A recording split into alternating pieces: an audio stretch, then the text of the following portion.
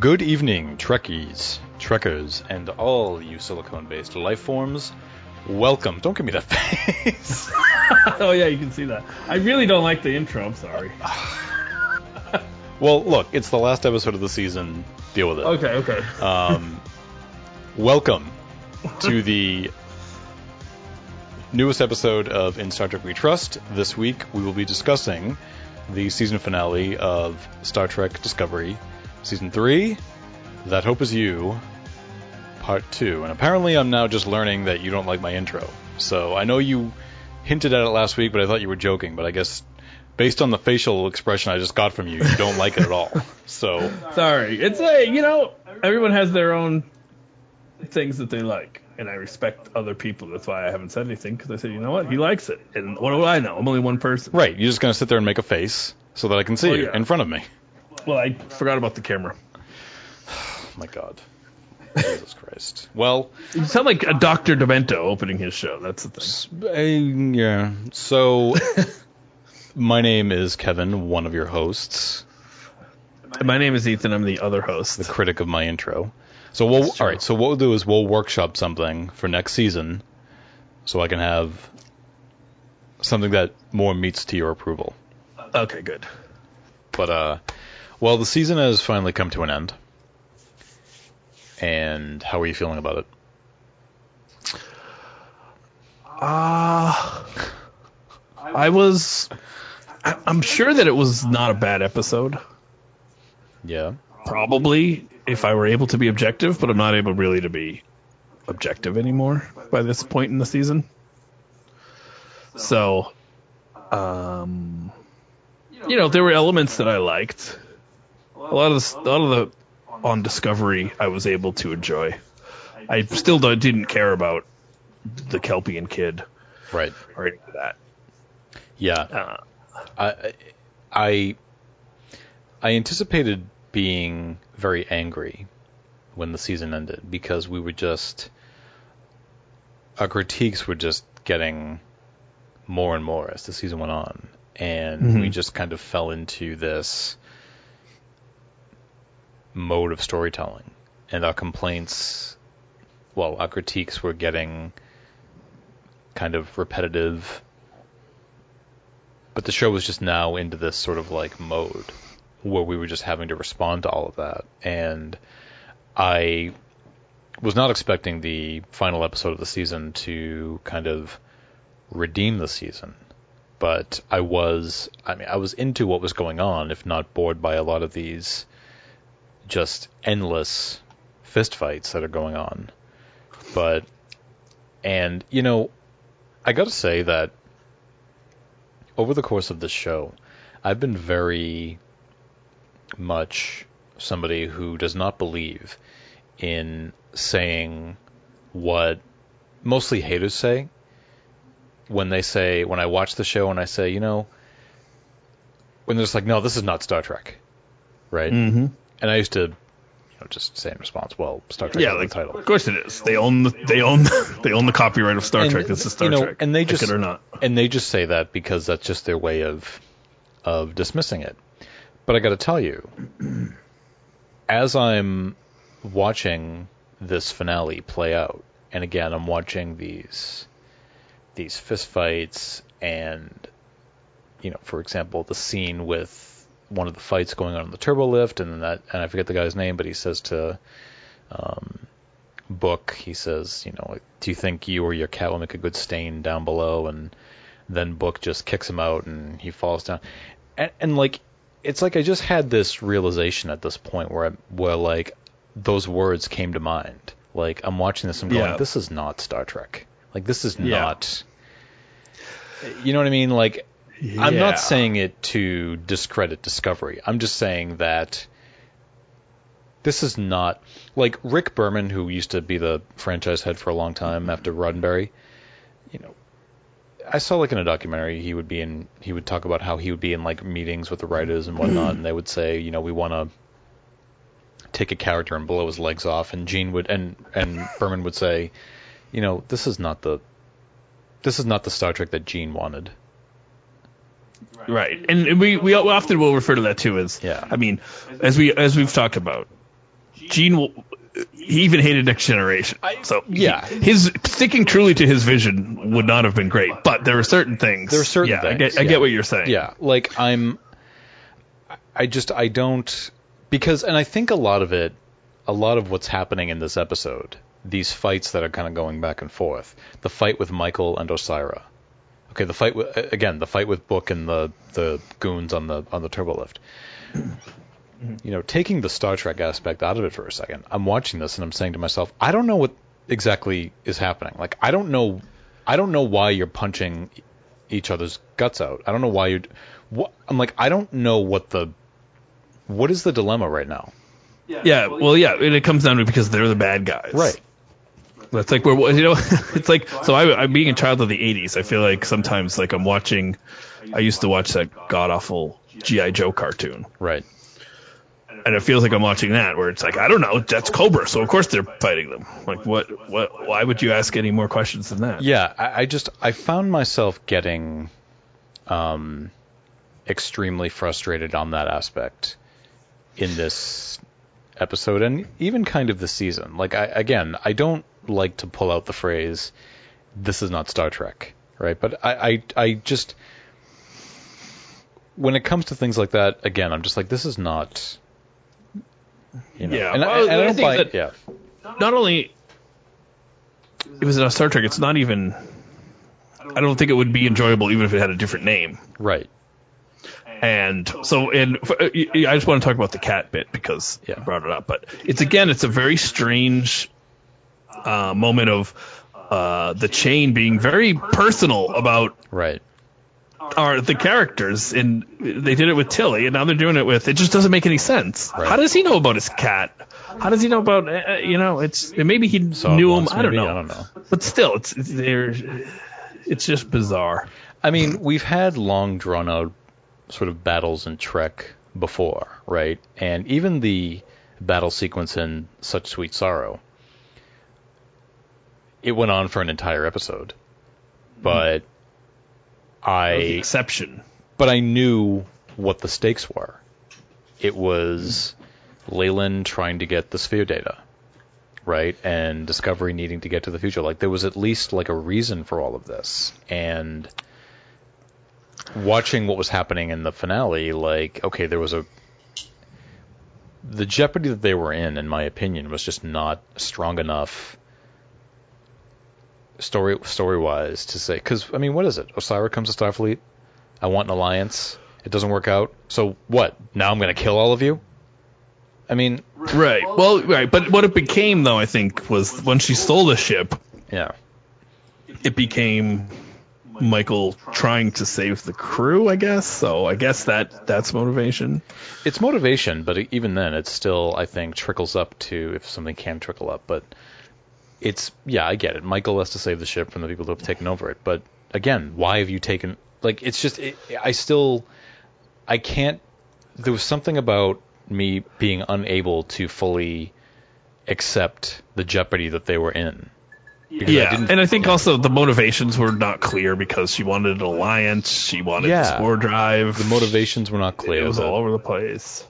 And nothing, I didn't feel like anything was at stake. Interesting, because the whole crew was going to die. No, no, but what I mean is, on Discovery itself, yes, but the grander storyline. Like...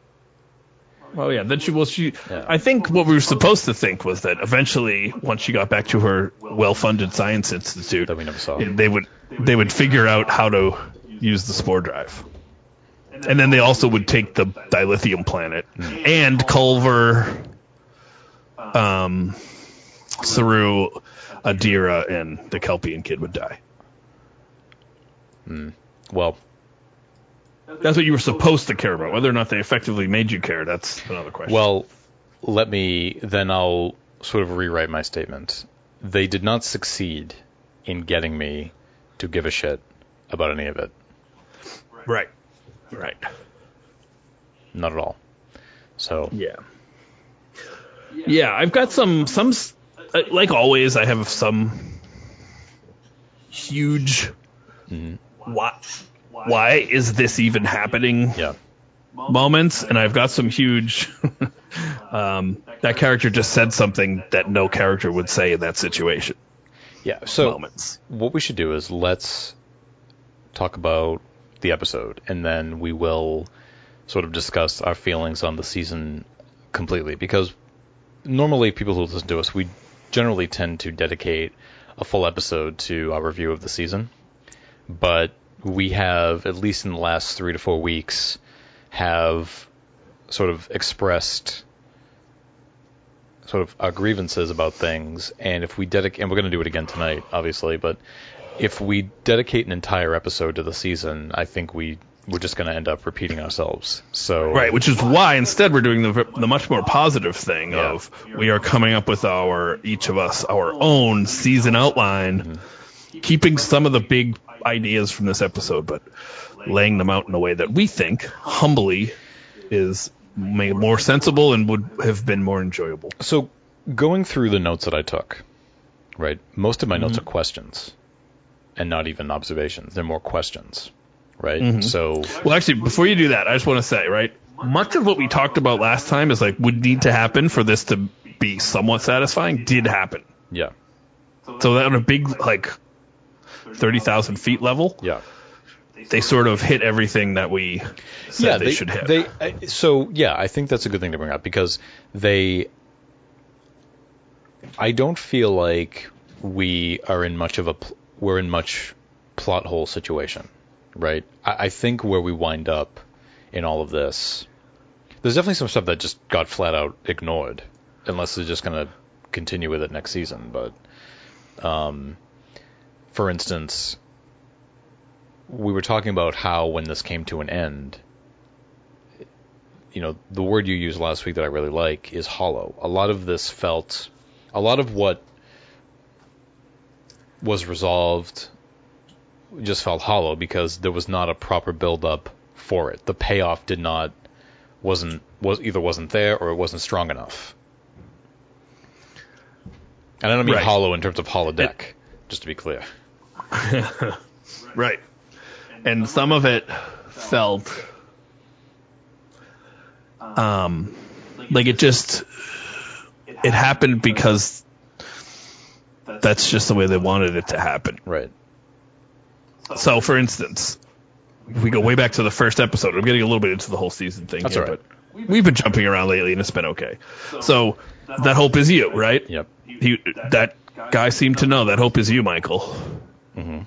And it was so certain about it. But the way things unfolded, there's no way that any of that made any sense. No, I think the hope could not have been you, because you're going to do this, and then you're going to go, and you're going to be half Vulcan, and you're going to put you on trial, and you're going to convince Navarre to come back. It all just unfolded in such a crazy way. I think now that the season has ended, and given the way the season ended, and where they seem to be going for next season, now I feel like that statement has more weight to it. But that thematically was not felt throughout the season. Right. And if you think about it logically, you thought he was setting the stage for the season. And you thought the only reason he said that is because he knew how the season was going to end, because whoever wrote him knew how the season was going to end. It didn't have any basis in the real world of the story. Right. Like, after all that we went through, because I had said to you multiple times over the last few episodes we recorded that thematically, I didn't have a sense of hope at all this season, not once, just in that first episode, because that was not a thread, that was not a theme that they carried throughout the season. And then again, given how the season ended, it's clear to me that wasn't their intention. That was well, did you say? But you give credit. Yeah. There were a few moments. The Earth episode, I think, was good. A few moments here and there. Right. But, no, that was not not a consistent theme throughout. And it was clearly telegraphing how this episode played out. Because don't forget, this is that Hope Is You Part 2, right? Which, in retrospect, now I get it. But I guess from the way it's written, I don't know if that's something I fully agree with, because it felt like what we saw in the first episode and then what the rest of the season ended up being, I felt like we were watching like an episode from an entirely different season. It just it didn't feel connected at all. Which, no, not at all. Which ironically was the theme of the season, the feeling of being disconnected. Yeah. I do have another question about the Hope guy. We'll call him. Yep. So he couldn't hang up the flag without a commissioned officer. But weren't there commissioned officers all over the place because there was still a federation that was operating? Not where he was. He was by himself. And he had no way to connect with the main federation? No. How did he get back at the end? So we're going to have to jump to the end for that. Okay. Because what troubles me about the ending, specifically like the last 5 minutes of the episode, is they seem to just like hand wave the Federation coming back into existence in the last 5 minutes. Yes. So it's, again, something that we would have liked to have seen. Right. So we didn't see it. We heard it in an epilogue. Right. So with that, I'm now, as the viewer, supposed to just, I guess, infer that somebody found him. Now that they've got to, with everything going on, somebody was able to go retrieve him. I don't know, but because it's not clear to us how much time has passed since the right. And because of that, it makes me question the whole thing. I mean, I thought that guy was going to be more of a presence this season. Right? Like I thought. No. Cronenberg too. Right. Right. Well, and that's another thing. Okay? I mean, you want to talk about stuff that they kind of walked away from. Mm-hmm. Cronenberg's character, Kovich, was there twice in the episode. Yeah. But I still don't know who he is. Like, I know his name, but who is what he? What an interesting character to set up, right? He's a scientist or something. He wears 20th century clothes. He's fascinated by and studies the Terran Empire. Right. I mean, we're seeing a lot of that. Set up a good character and then forget about them. What I thought could have been done with him, what I thought was going to be done with him, because he knew so much about the Terran universe, because he had this, so ergo he's fascinated by Georgiou. And then Georgiou goes back to the Mirror Universe, or wherever she goes. The problem is, what I think would have made more sense, right? Granted, it's still mysterious, but I think I still would have been okay with this. If only his scenes were with Georgiou. So, like, it lets you think, was he even there and he was only talking to her? Right. Right? But instead we see him talk to Culber. We see him talk to Vance. Yeah. Right? It's sort of like, you either got to keep him mysterious or have him be a full character. Don't exactly. And I thought the mysterious aspect of it would be he only talks to Georgiou. Like maybe like a similar like Gray Adira situation. She's the only one that sees him. Right?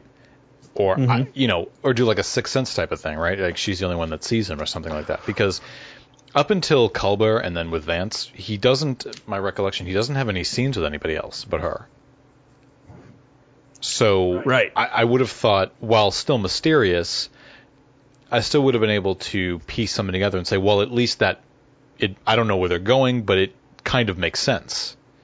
Right. And even his whole area that he was with Georgiou seemed like it was darker than the rest of the place, and it was a place we didn't see in any other way. And we don't. But one thing I will give the character, as you mentioned, he seemed to be the first one that realized the spore drive could allow them to connect with all the worlds that they had lost touch with. Yes.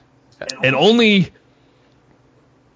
after Vance realized he had to try to destroy Discovery. Because how many times did I say this season that they could have been doing that the whole time? The season ended with them beginning to carry out the things that I thought they should have been doing in the first place.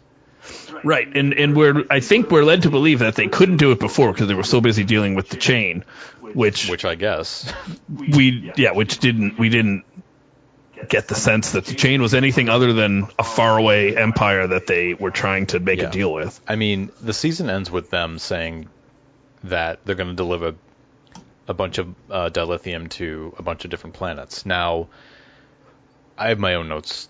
I have my own complaint about that, but essentially, Discovery has the ability to get to these planets, and I mean, they don't use they warp away. They go away at warp. They don't use the spore drive at the end. But Vance makes a particular note earlier in the season where he says to Discovery, "You're my only rapid response," and I'm thinking, yes, now go send them out there. Respond rapidly. Go send them to Starbase 57, and I'm gonna go into more of this with ideas when I present to you what I would do for the season. But and I think what I'm so dissatisfied by in the end is this whole the whole thing is dilithium has run dry or even inert, and I don't even think I was clear with the burn. But what disappoints me is that didn't. Okay, so they found a planet with dilithium, and now they're just back to normal. Like it didn't move the needle. Like to me, I think what would have been far more satisfying is if they did manage to devise some alternative method. I mean, fuck. We find out that Book now can operate the spore drive because he has this special communion with other life forms. Yeah, right? which all right, I'm sorry to say, but if all the tardigrades have been extinct, then who's he connecting with? Well, he had it was the DNA. That's the thing. I have no idea. But okay. Now, I could not recall if it was previously established that all tardigrades had gone extinct. Right? Now, obviously, we were saying in the first season and even into the second season, well, this is why the spore drive doesn't work, because it requires some sort of, you have to harm a life form to get the damn thing to work, and the ethical implications of it are just too much. But Book and his people have this talent to communicate with other life forms, and they could have easily written something in there to say, like, to change things a little bit, to say, like, we're not hurting them anymore or something like that. And I just thought that would have paid off better to the first episode, because what if Starfleet's not using dilithium anymore? Okay, fine, but now you bring on Book's people into the Federation to operate the spore drive on these and you can also write something in there, maybe to say, like, we've successfully been able to implement the spore drive on other Federation vessels, and because they kept the scientist guy. Right. And I never saw, I don't remember any particular scene when that arrangement was made. Yeah, so. Right? We saw him, and he clearly, Osira tried to kill him, and then the next scene we see, he's there, on the bridge. And he's with them. On the bridge. But there was nothing where they talked to him, and he said, you know what, I've decided that I have to join you. Exactly. And come on, Book is still on board. What is that? How can you not have that scene? But, and Book is still on board, and I'm thinking, well, why is he still on board? Because Stamets is back. What are they doing? Why is he there? Stamets was sent on. Okay, let's make some attempt at going sort of chronologically. I know we're jumping all over the place. So during the firefight, yeah, this is one of my questions. The first one, when Vance first started to fire on Discovery. Oh, the ship firefight, yeah. Yes, and he said, "Get Stamets on a civilian transport. Get him as far away out of here." There's civilians there? It sounded familiar from the first season, or from the first episode, but I think there was some mention of that, yes. I could be wrong. But okay. And I gotta say, all those Federation vessels in there have worse aim than stormtroopers do. They could not, I mean, I know it's your hero ship, you can't destroy it, but my God. Yeah. Okay, then we have the Navarre ships come in. I was like, oh, this is cool. I don't think we saw a Navarian or a Navarre ship. They didn't do anything. They didn't do anything. They did nothing. And we didn't even see them. Or if we did, we saw them. They were a tiny speck from far away. And to that, I mean, Osira's ship was outside firing on the base, right? And I'm thinking, I know you've got your Federation ships occupied for some reason because they can't seem to disable Discovery, but can't you send some of them out there to take care of Osira's ship too? Right. Because Burnham says to her, "You're outgunned." Yeah, right. Yeah, you're outgunned. So, yeah. But we never got a sense that they were outgunned. Never got a sense that and they plus, were outgunned. I wanted to see the Navarre ships. I wanted to see something of them. It reminds me of... We did see them a little bit, because they did look like the Vulcan ships. They had the same kind of... Okay. Yeah, but we didn't see any of the people from it until the end. No. It reminds me of two other moments. One, when Tilly uses great deductive skills to realize that Osira is disguised as a Federation ship. Yep. She figures it out, but it doesn't help them in any way. Right. And then the same thing happens with Vance. He figures out it's her, but it doesn't help them in any way. Yep. Now, Michael sends a distress call. Navarre comes to save the day, and that doesn't help them in any way. Right. You know what else didn't help them in any way? What? The sphere data. Oh my God, you're right. That's how last week's episode ended. Wait a minute. Oh my God. You know what the sphere data did? What? Sphere data picked up Owo and saved her. No, you're right. But think about that for a moment. This is a database with all information for the world, and its pivotal role in the finale, when it comes back to save the day, is that it carries a character. Its last episode ended with the three little dot 23s. Right. It didn't do anything. But it ultimately didn't do anything. I think we can just wrap it up right now. I think this show's over. I think we can just, that's it. Nothing more to say. I mean, because you took the effort of making that the hook for your episode last week. Yeah. And because remember I said to you, I said I think the sphere data is going to save them in the end.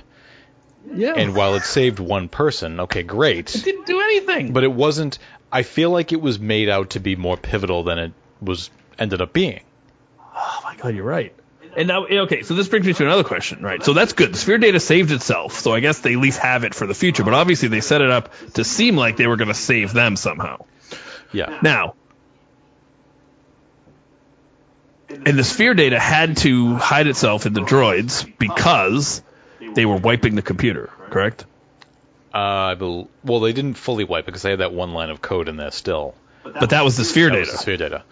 Okay, so how was it that Michael was able to access the computer every time she got to it by using her access code before she went to the data center? She had one of the things that they wear to get access to it, but I feel like it was a little bit too who does? Ambiguous. Michael does. That the regulators used? Yeah. But she was using her own name and her own access code. Because she reset the ship. When? She went into the computer core and actually literally... I'm talking, she did it twice before she got to the computer core. Yeah. But she did it twice before she got to the computer core. She did it in the lift? Right. And then she did it somewhere else. I think she did it outside, but when they got inside, I remember her saying, I'm not going to be able to get around this in time. So I think she was like doing some like hacking or something like that. That's why they were able to get in, because she's like, I can't fix this in time or something to that effect. Okay. Yeah. But, the escape from sickbay annoyed me but that's... Oh yeah, the escape from sickbay, right, because, that was, it was okay, I guess. I mean, whatever, I'm willing to kind of ignore that one, but what I was kind of hoping those .23s were going to be is I thought they were going to sort of serve a more of like an R2-D2 purpose, where they just sort of like hack into something. Yeah. Open doors or do anything related to the fact that they're sentient AI databases, not that they're robots that can pick things up. Instead, the data transferred itself into 3 different dots, which just gave them 3 more little robots to shoot at people. And ultimately, we only ended up with one of them in the end anyway, which they reprogrammed, and I think it sounded like it had the voice of Zora from Calypso, but like, okay, this sphere data just comes up when is utilized when it's convenient. And I don't know. Yeah, if the ship has an AI, it's got to have it all the time. Exactly. It can't just be when you feel like using it. Like, it's got to be an integral part of the show that the ship is now sentient. They couldn't destroy Discovery in the finale of season 2 because the sphere data was protecting it. And I don't understand why it was not able to stop Osira from hacking the. I mean, look, you got to have drama, and I get it. Okay, this is when you got to move the plot. Like, I understand that, but it's another example of Trek technology only working or not working as the script needs it to, but at least we usually get an explanation. It's not totally Discovery's fault. Trek has fallen down this path, but usually we get told why. There's a radiation storm over the planet, so we can't use communication or transport. Okay, fine, but yeah. But at least you let us know. Because the problem is Trek's technology is so magical. Yeah. It could invalidate an entire episode. It could invalidate an entire situation. Yeah, it's like how most horror films and suspense films, old ones, if they were cell phones, the movie wouldn't work. Yeah, I mean, so here's the thing. I'm willing to give them kind of a pass on that. What I'm not willing to give them a pass on is just what I said earlier, like what I've been saying throughout the season. It bothers me that the sphere data itself, the idea that a consciousness is emerging from all of this, an intelligence is emerging from all of this, is not a bigger concern to anybody. And it's not affecting anything about the ship.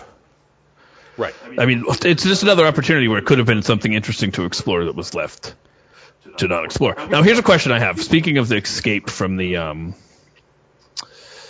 sick bay. Well, actually, even before that. So, when Michael realizes that she has to just let them go is when Osira says, shoot the pesticide at the Navarian ships. Do you have any idea what that was about?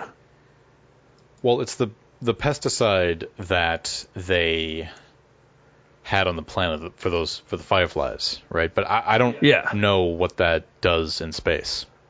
Right. So it was pesticide, and they were going. Yeah, I don't know. It seemed like It seemed like Michael said, "Oh no, they're going to shoot pesticide at them." Are they made out of are they bugs? I don't get it. So anyway, that was confusing. I mean, you're not going to take a can of off and spray it on yourself, right? But they have shields, and it's just a barrel of pesticide. You're in space. Like, what? Again, you have and you're inside. It's not a missile. It's not a. It's a. Anyway, am I to believe it's like a biological weapon? I don't know. We don't know. All I knew was that it killed the bugs. All right, so let me get this straight on Book. So they need Book because Book is the only one that knows how to get to the planet with the dilithium. Right. Book says no. So their plan is they're going to torture Book so that Michael feels guilty and then convinces Book to help them. Right? Does that seem like an odd and backwards plan? Well, you're going to torture him and maybe kill him. The only one that can actually help you. Because they want to get there for the dilithium, right? But I would also say, well, you would have had the coordinates of it if you didn't delete the entire database, Osira. Right. Something about that seemed wrong. Wouldn't you torture Michael so that Book would feel bad? And then give it to them, or I don't know. It just seemed like they both have the thing is, they added an extra step. The two of them have the same information, so I think you could have just done either one of them. Michael has it too? No, I don't think so, because it was never Michael. She was on. It was never. She was on the. It was never Michael. You have to tell us. It was Michael. You have to tell him to tell us. Oh, I see what you mean. Yeah. But still, Michael was on that planet, so she would also know where it is. Yeah, but I think he's the navigator. I don't know. Somehow he had to tell them, and their way to do it was to torture him, so that Michael would tell him that he should tell them. And Osira which seems was like, very convoluted. When they were back at the planet 2 weeks ago, she was like, "I think your captain's down on that." I mean, she wouldn't have known that Michael was on the planet because she didn't know Michael then. Yeah. But and so then the person says, Michael says, "I got you," to Book. And then the lead regulator says, "This is a no-win situation." Yeah, that was. No one would say that in that moment. That seems so strange. I mean, that was a cute nod to the Wrath of Khan, but I mean, I know, but it didn't make any sense. It didn't make any sense. Thank you. Because okay.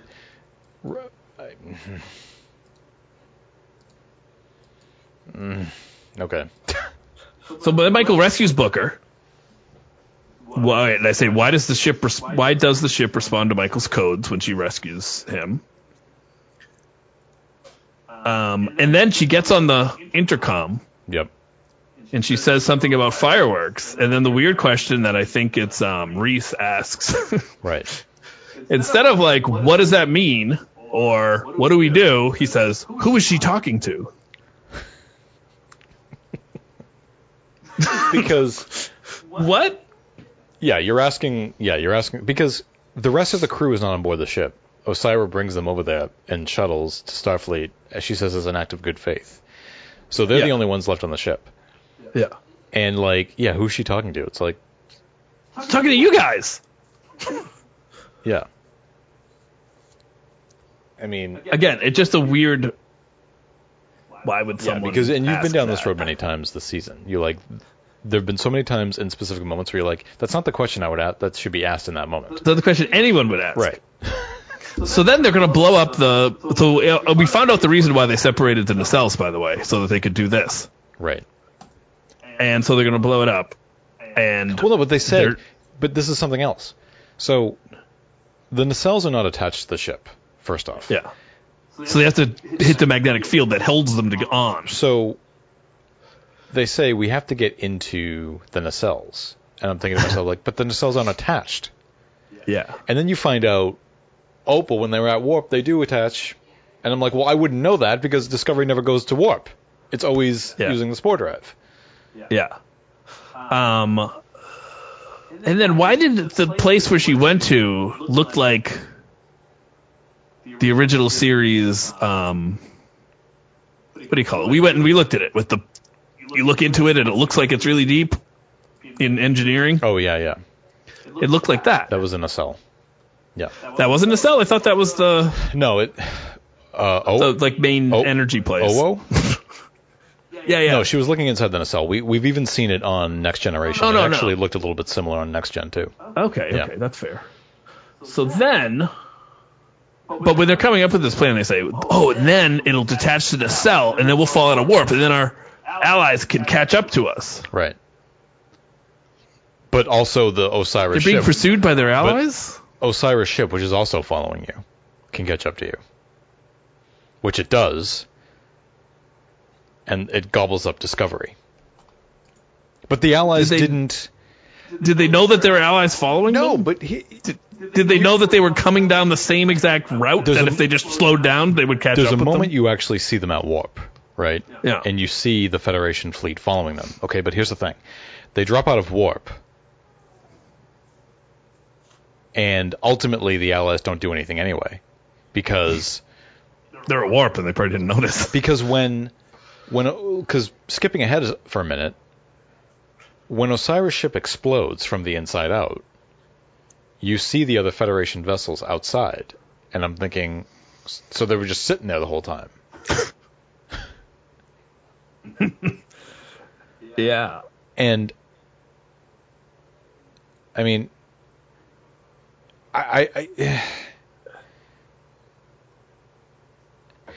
Here's the thing.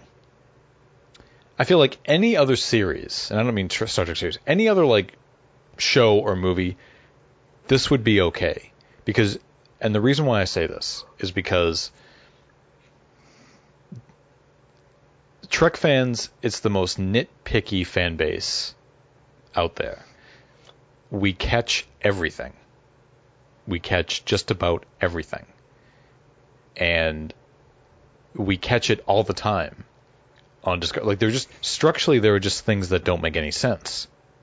Yeah, but also I feel that any show, I don't think Trek fans are uniquely, I don't know, I just think that any show that expects to be taken at all seriously, that it's not just total throwaway garbage. Hogwash. That's not just some trashy ABC show, right? Yeah. Should make sense. It's just like, I don't think that that's a good excuse for any show, is that like, well, you know, nobody's really paying attention. I mean, come on, if that's your attitude towards your own show, I don't either, then but I just you think should that get another job. I don't either, but I just think that when that sort of stuff happens on any other show, nobody catches it because they're just like, well, I was entertained, so I don't care. Maybe if it's like the new Magnum PI or something, but, you know. It's just, I don't know. I can't. If you think of other, I just think a show of Star Trek's caliber, that's the wrong way for them to be. Of any show though, it's that expects to be taken at all seriously. Yeah, I mean, and again, ultimately, I don't know where all of this is going, because even in that sickbay scene, Michael says, Michael says, I think, this could spell the end of the Federation. And I'm thinking, okay, but why? Yeah, why? Why? The Federation was growing right along without any, I guess maybe because, okay, here's why. Because I've only seen one Emerald Chain ship. I was going to say because if they get to the dilithium planet, they'll have all the dilithium, they'll be able to, but that was without getting to the dilithium planet. Yeah, just because the show insists it, and we have to accept it. I mean, maybe it's because maybe it could also be because every Federation ship seems to have the worst aim I've ever seen. I mean, they couldn't even hit Discovery. I mean, so, yeah, I was not able to fully follow what the dilemma was, because I think it's like the finding the source of the burn is going to save everything. Which, I mean, ultimately, yes. It does, but she didn't know that when she was investigating. Right. Yet she kept insisting it was true. And I got to tell you, the more we talk about this, the more my head just continues to spin round and round and round. Yeah, it's a bummer. I mean, I don't know. I think, and I'm sorry for the listeners because I feel like I'm not delivering you a good content here, but I'm flabbergasted. Well, okay. One thing I want to mention, and I don't want to spend too much time on it, because I just don't even know what to think. Every article is talking about this. Every forum post I see is talking about this, so I'm not going to spend too much time on it. I just want to say, I don't get the turbo lift system at all. I don't know what's going on. I don't know why Discovery has Space Mountain inside of its hull. I just don't even, like, I was willing to just, when we would see sort of fleeting glances of it prior to this, I'm like, okay, whatever. Like, I don't like it. Yeah, you can just ignore it because you just see them going from one place to another, and you can just think, well, that's stupid. But now it was a critical part of the story. We're in there for so long. Yeah. We see turbolifts flying around left and right, not even on a track. Yeah. And they're going through like, where are they going? And I'm like, who's in them? And I'm saying to myself, like, and I'm going like, and it's so huge. And I'm like, where am I? What is happening? Yes. Where are they going? What is this? And then one of my notes says, is there a city inside the ship? I know. Because it looked like they were flying over a city. I'm like, what is happening right? I'm like, it made no sense. And then falling to their death, and it's like they're falling out of a huge cliff. Whoa! So why is that in the ship? So, I mean, if I ride a turbolift on Discovery and something malfunctions, I'm essentially in a death trap? You just plummet to your death, yeah. Like, they weren't even attempting to have it make any sense. It made no... Well, they weren't even on a track. I mean, I don't know if that's a result of, like, the upgrade. They were just flying around. Then later they were on this weird, track where they were going in between the the frames and hitting like force fields or something like that. And I'm like, I'm watching this and I'm like, I literally have no idea what is happening right now. And if they just got rid of all that negative space, you wouldn't need a turbo lift because you just would open the door and you'd already be there. Because turbo lifts are supposed to operate, as we've seen demonstrated in the franchise before. It's a glorified elevator. They're in a tube. Yeah. Turbo just means I think just implies they go faster than an elevator, but they also go vertical and horizontal. And I'm this, like, it makes absolutely no logical sense at all. And look, I'm with Trek, the logic of the technology, like I'm extremely non-nitpicky because I have to suspend my disbelief. But I don't even know. Yeah, and especially when it clearly you know what it reminds me of? Something else that didn't make sense and didn't really go anywhere was the metaphor for fear, the smoke monster. Yeah. Well, those are expensive to do. Those are special effects heavy things to do, and it's just why are they spending this money to make these things that don't add anything? What I thought, huge cavernous turbo lift area or the smoke monster, and even that smoke monster, right? Now, like many of us, I was not thrilled at the reason for the burn, right? But what confuses me, or what I'm maybe a little disappointed by even a little bit more, is that your theory came true. That, but what I thought it was when we got to the planet, I thought maybe his scream was because he was face to face with that thing, and that's why it was locked up. I thought, is it locked up because of, you know what I mean? I can't hear you. When I look at that story, it is so much extra to it that didn't affect it. Right. Like, you didn't need to have the whole MC Escher-like stair palace. Mm-hmm. You didn't need to have the smoke monster. You didn't need to have the Gormagander. You didn't need any of that stuff. And none of it added to the story, I didn't think. Right. And so you did not, I just feel the monster didn't add anything. He needed to face this horrible traumatic memory, and that was enough for me. I didn't need the monster was not there for any reason. Yeah, I didn't need a physical manifestation of it. It didn't add anything, it just confused it. What I thought it was originally there for was that because he was raised in the holodeck, they needed to have something in there to sort of represent the different types of emotions that you should grow up having, and fear being one of them. But that would have been cool. I mean, ultimately, but even then, the scenes between Saru and him, they're good. I enjoy them. But, when they beamed down to that planet a few episodes ago, as we said, Culber's reason for wanting to go is so he can help him because he was in a similar situation, something to that effect. But Culber does not help him at all. It's all Saru. Right. Yeah, it's all Saru. And because Michael told him he had to... Actually, when you look at it, it all seems like it all can read as a plot for Michael to take over Discovery.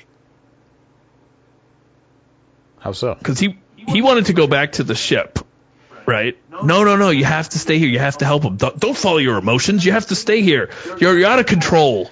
Right. Stay here. Right. And then she goes back and then saves the day. Tilly makes her captain. And Saru's down there the whole time. Saru's going to come back and be like, oh, so I'm not captain? When did this happen? I just think that... I think the threat of another burn should have been the worry that they needed to prevent. Right? Like, I think that... Because when you think about it, the idea behind it is that they just can't trigger him because he'll scream and he'll unleash another burn, right? But what I think what could have been done here is, I think I mentioned this before, like, you could have played it a little bit like the way Spock had I keep saying the word communion these last few days, but the way Spock had a communion with the Genesis planet in Star Trek 3. And so when the planet was destroying itself, Spock was feeling all of that because he had some connection to it all. And Su'Kal obviously had some strange connection to this planet, the dilithium, and that sort of thing. And I wish there had been some kind of, their idea is like, let's just get him out of here. And like, I would have, you could have added a dilemma in there that says he's lived here his whole life. He's got some connection to this planet. There's no telling what could happen to him if we take him away from here, because this is all he knows. Right. Can his body has this planet? Adapted to the being that close to that much dilithium. Can he survive off this planet? Yeah. Right. But instead, no, it's like, oh, once the bond's broken, he won't be a danger. Well, what was it? When they said, oh, I just don't want another burn to happen, and Culber says, there won't be. I'm like, well, how do you know that? Right, yeah. He looked at it for a minute, and like, no, that's not complete. So, I mean, it was just a story that I just didn't fully latch onto, because... It was an enormous waste of time. Enormous waste of time, as I just feel like a lot of what they did this season was. And, I mean, I would say, looking at the season as a whole, they really did not make use of the time that they had very wisely. No. It's immensely dissatisfying. So better? Yeah. So we've covered a lot, but I want to see what else you have before we talk about what ultimately happened at the end of this episode. Okay. Yeah. There was one point. Okay, so this is my odds and ends, I guess, to steal the whoever reviews it for IO9. I think is what they call it. So when they were on the elevators and Michael was on the roof, and then there was a point where she fell through the elevator roof, but it seemed like a Jedi was there and pulled her down with the Force because there was no reason for it. Yeah. Okay. Michael gave her final one-liner to Osiris' corpse. That was odd. Oh, and let me just talk about that really quickly. That fight between them, so with Osiris being defeated, when Osiris shoves her into the whatever that is that supposed to be programmable? I don't know. Programmable matter. I don't know what was supposed to happen. I guess I don't get the logic behind that. Yeah, why would you do that and then assume that it's all over without knowing? Osiris was not killed in a good way. She gets shoved in there, she looks back, and then Michael just shoots out of there. I don't know. I'm very... First of all, it was a fight that went on way too long, in my opinion, anyway. But yeah, and I don't find it very satisfying that the conclusion is killing the bad guy, quote unquote. Right. Because the only thing I liked about it was when Michael coughed up the programmable data. That was kind of neat looking. Yeah, I mean, I've seen a lot of comparisons to something that happened to a similar moment in Superman 3 for that, but yeah. But we learn toward the end. We'll continue with the odds in a second, but just to put a cap on that, we learn that with Osiris' death, that the Emerald Chain has collapsed.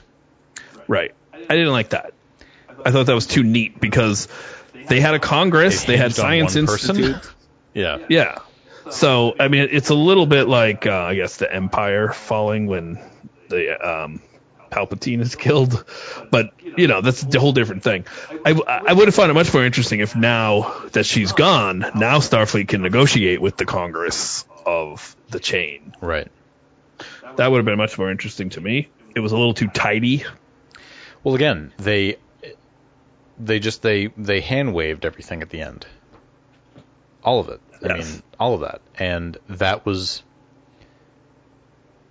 Yeah, I mean, that's extremely disappointing in my opinion. Yes.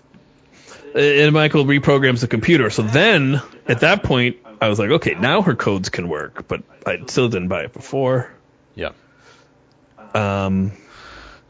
It was the very last Jedi, the explosion of the Viridian. Yeah, I remember that when they hyperdrive through the fleet. Yeah. Yep. Which I did think was really cool. Yeah. Okay. I got to give them credit. I thought that Book acting as Stamets, I didn't like it because that didn't make logical sense to me. But when they first suggested it, at least Detmer did the thing that the show never does. It says, wait, so you're saying because his people can do that, he'll be able to do it just because of who he is?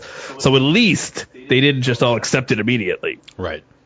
So I got to give him credit for that. You got to give him credit for developing an idea properly. Yes, and not just, yes. I didn't, Tilly giving Michael command didn't sit right with me. Yeah. I'm torn on that. I see where you're coming from. Because I think, well, let me explain, because I told you some of it to you before, but Tilly had done exceptionally well in this. I know the ship was taken, I know the chain doesn't think she did, and they're very eager to tell her, but, given the circumstances, she did very, very well. She kept the crew together when they were, dying slowly and suffocating. I think she did great. But now it's just like, well, of course, no, Michael, you do it. And plus, I don't know that she has the authorization to do that. She's the acting captain. Right. And she's just going to hand it over like that? Plus, Saru. Tilly doesn't know what's going on with Saru at that point. I can't. I can't. Okay. I'm so close to how did you feel about it? Well, I looked at it as this. I mean, even though Tilly is the acting captain, she's still an ensign. Michael is a commander. So she does...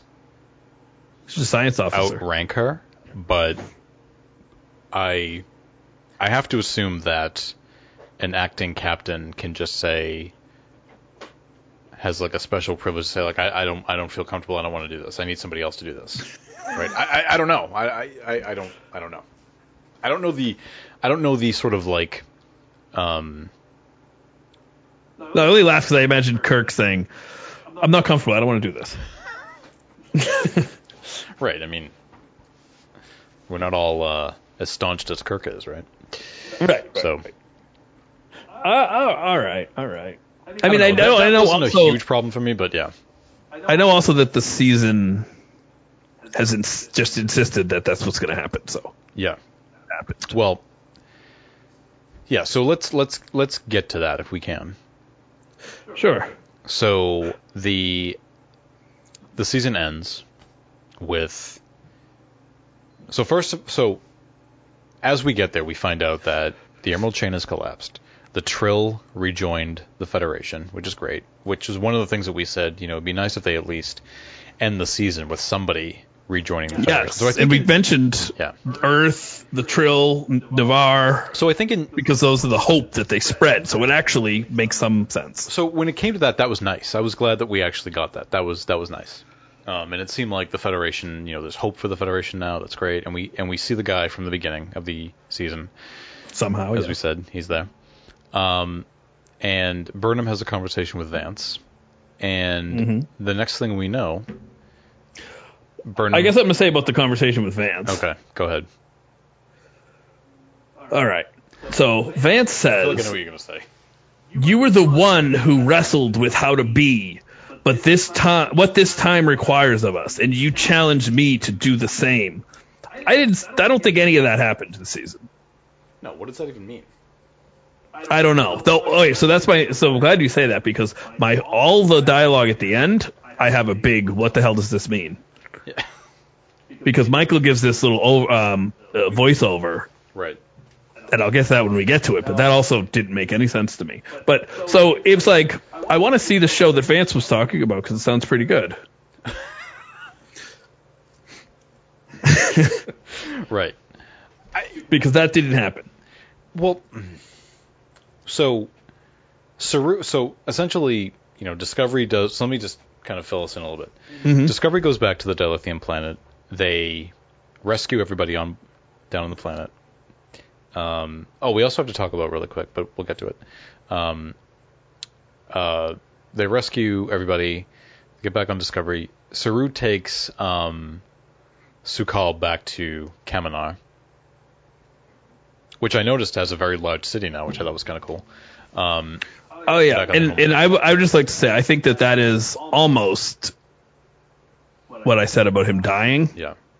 I think him leaving. He got out of the way for... Yeah. Yes. And Michael has achieved the rank of captain and is now the captain of Discovery. Now, I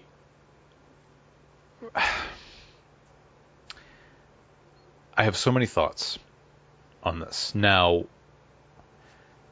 I think ultimately, when you think back to the original premise of the show, that's probably where this was going anyway, right? She was probably going to be promoted to captain at some point, right? That to me felt like maybe that's a final episode type of thing, had they been able to stay true to their original premise. But the journey to get Michael to this point has been so convoluted, so badly handled. I'm telling you right now, if we get into next season and like 3 episodes in she loses her captaincy, I'm gonna stop watching the fucking show. Gets a new boyfriend. Dude, I swear to God, because I don't. The journey to get to this point just has not. She's just been not well handled about this at all, and like, I just. The way the characters just defer to her for everything. Like, she's the most important person who ever lived. I mean, I don't know. I don't know. Like, I don't want to... Like, I'm hesitant to get too critical because it just seems like it's cool to hate on this character. But I didn't buy the journey the whole way.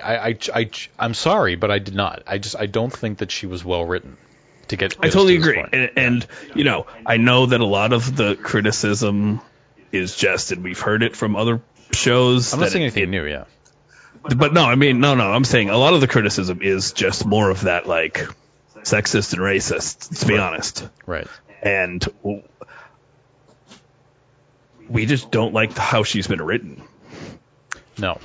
And it's been so inconsistent. This season, as we talked about, one episode she's totally committed to Starfleet. The next episode she doesn't think she belongs. And there was no rhyme or reason to it until her trial with the Navarians. Then at least there was some consistency after. But it was just from episode to episode, you didn't know which Michael you were going to get. No, and I think that Michael, in my opinion, Michael was handled the best in the first season.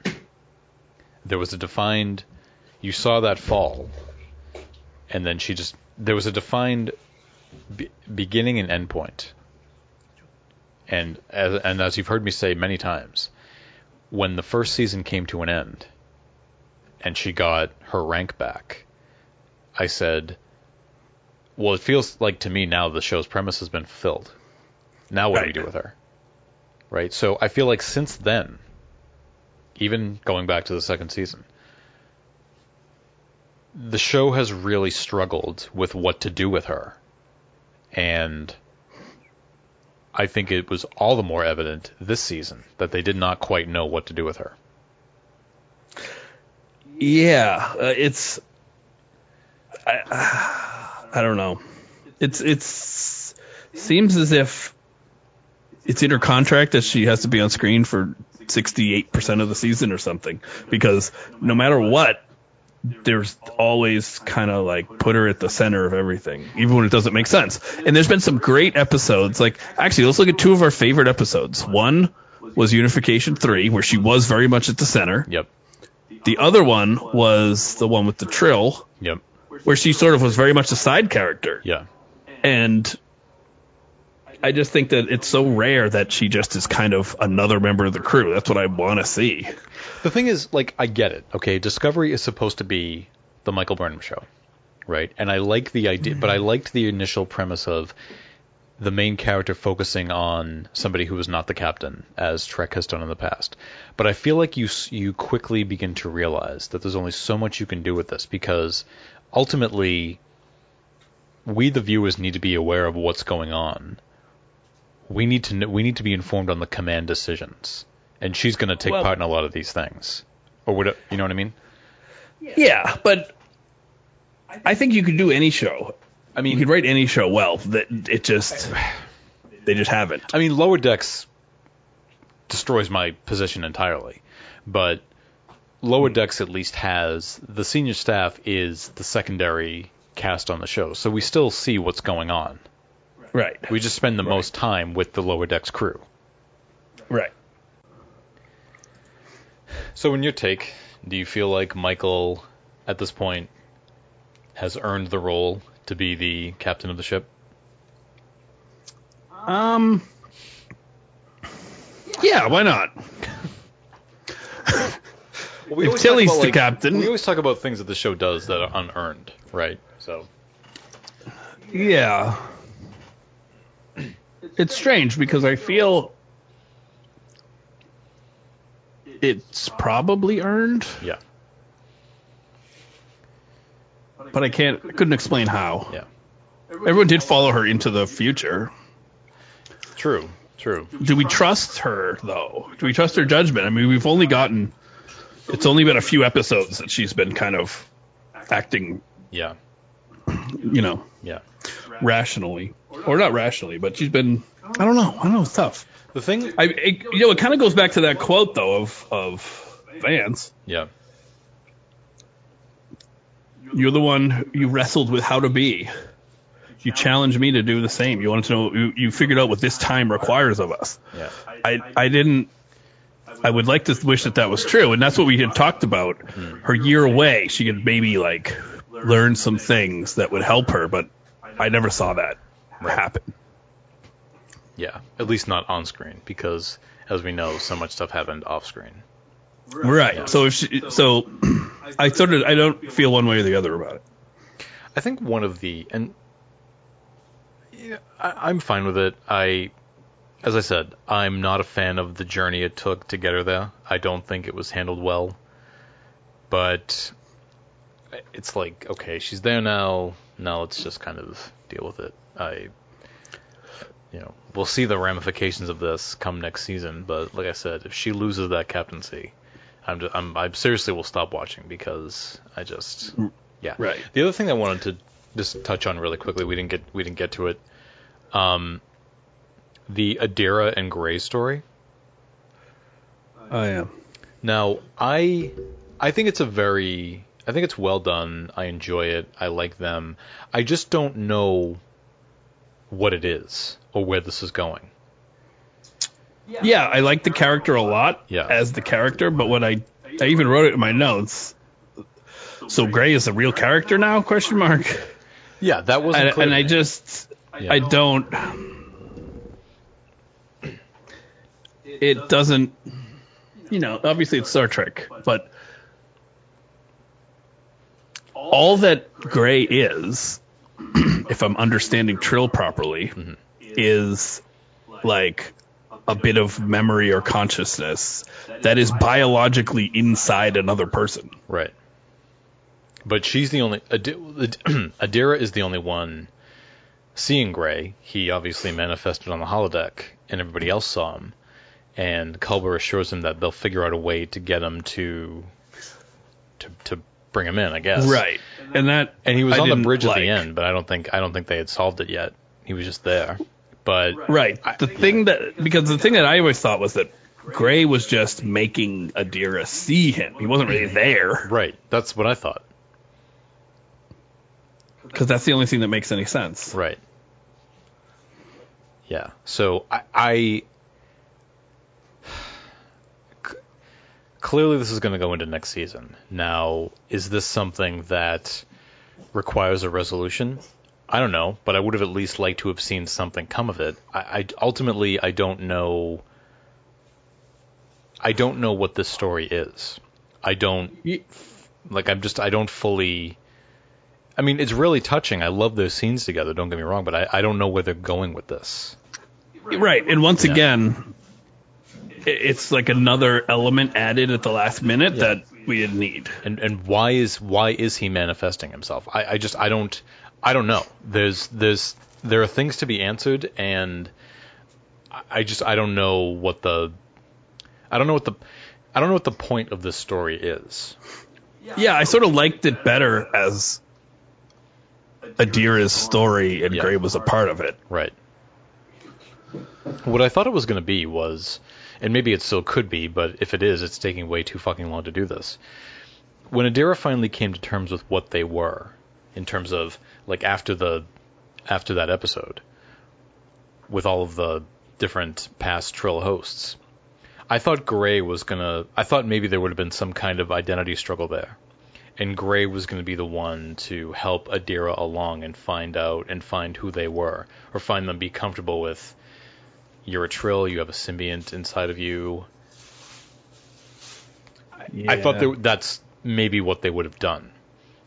I also thought, and I think I said this early on in the season, with Adira having the knowledge of all these Trills, I saw that as an opportunity of all these other symbionts, I'm sorry. I saw that as an opportunity to be kind of the Discovery crew's key to filling in the gaps of all the years that came between them and the 32nd century, if something like that came up. But I didn't see that. Like,